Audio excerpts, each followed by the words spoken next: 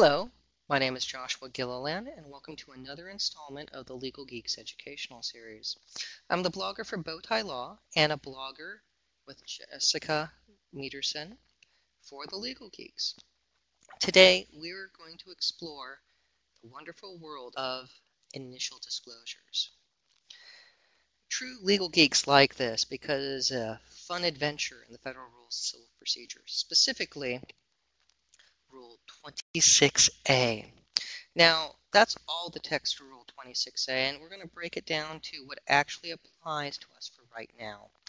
And that is a party must identify all of its electronically stored information within its possession, custody, or control to support any of its claims or defenses. That could be a huge burden when you have 2 terabytes of data to go through, especially when you consider the timing of initial disclosures. Why should that cause an attorney concern if they have a large corporate client? Well, parties must make their initial disclosures either at or within 14 days of their Rule 26F meet and confer. Now, of course, a court can say you can do it at a different time and you can stipulate, but that's what the code says.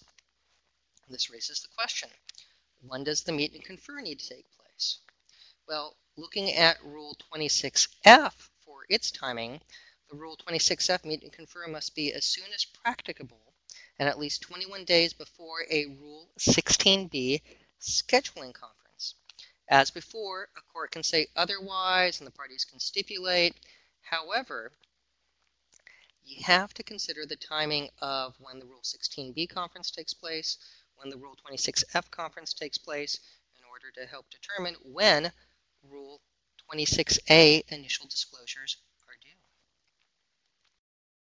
Now, initial disclosures must be made by a party based on the information that is reasonably available to the party. So, based upon what you know, what's reasonably available to you is what you must make your disclosures upon. Moreover, there are no excuses under the code for not making Rule 26A initial disclosures. So you have to investigate. You can't say, oh, we haven't had time, or any of those things, or that the other party hasn't made their initial disclosures, therefore you're not. That doesn't give you an excuse, because this is an automatic requirement under the Federal Rules of Civil Procedure. You have to do it in a timely manner. And if you find out that there's something wrong with your initial disclosures, pursuant to Rule 26E, you have to supplement them to correct anything or to produce additional information. And this is a rule that has teeth, because if you fail to disclose your initial disclosures, that information can be excluded from your case if you want to use it later pursuant to Rule 37C1.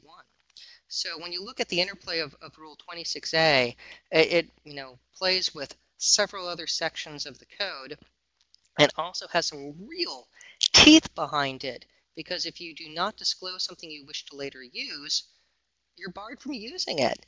And there are plenty of cases where this has happened, and then the problems that have flowed from failures to disclose information that supports a party's claims or defenses. And this can get very, very complicated when you have terabytes of data. So stipulating to a different schedule or a court order is very handy if you are dealing with that multi-terabyte case. However, there's technology out there that can help you.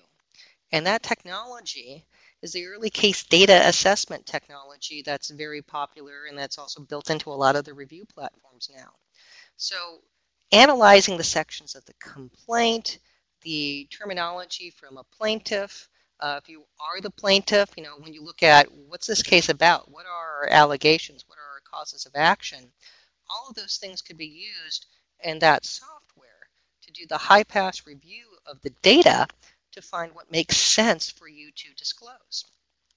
Very powerful technology, and that's one of the ways that you can still fall within the parameters of the code and the amount of time that you have leveraging the tools available to you.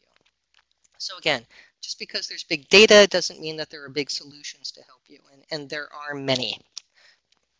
So with that, thank you for your time today. Tune in again for more code and case tips on the Legal Geeks educational series. Hope you have a wonderful day, and thanks for visiting us. Have a wonderful day.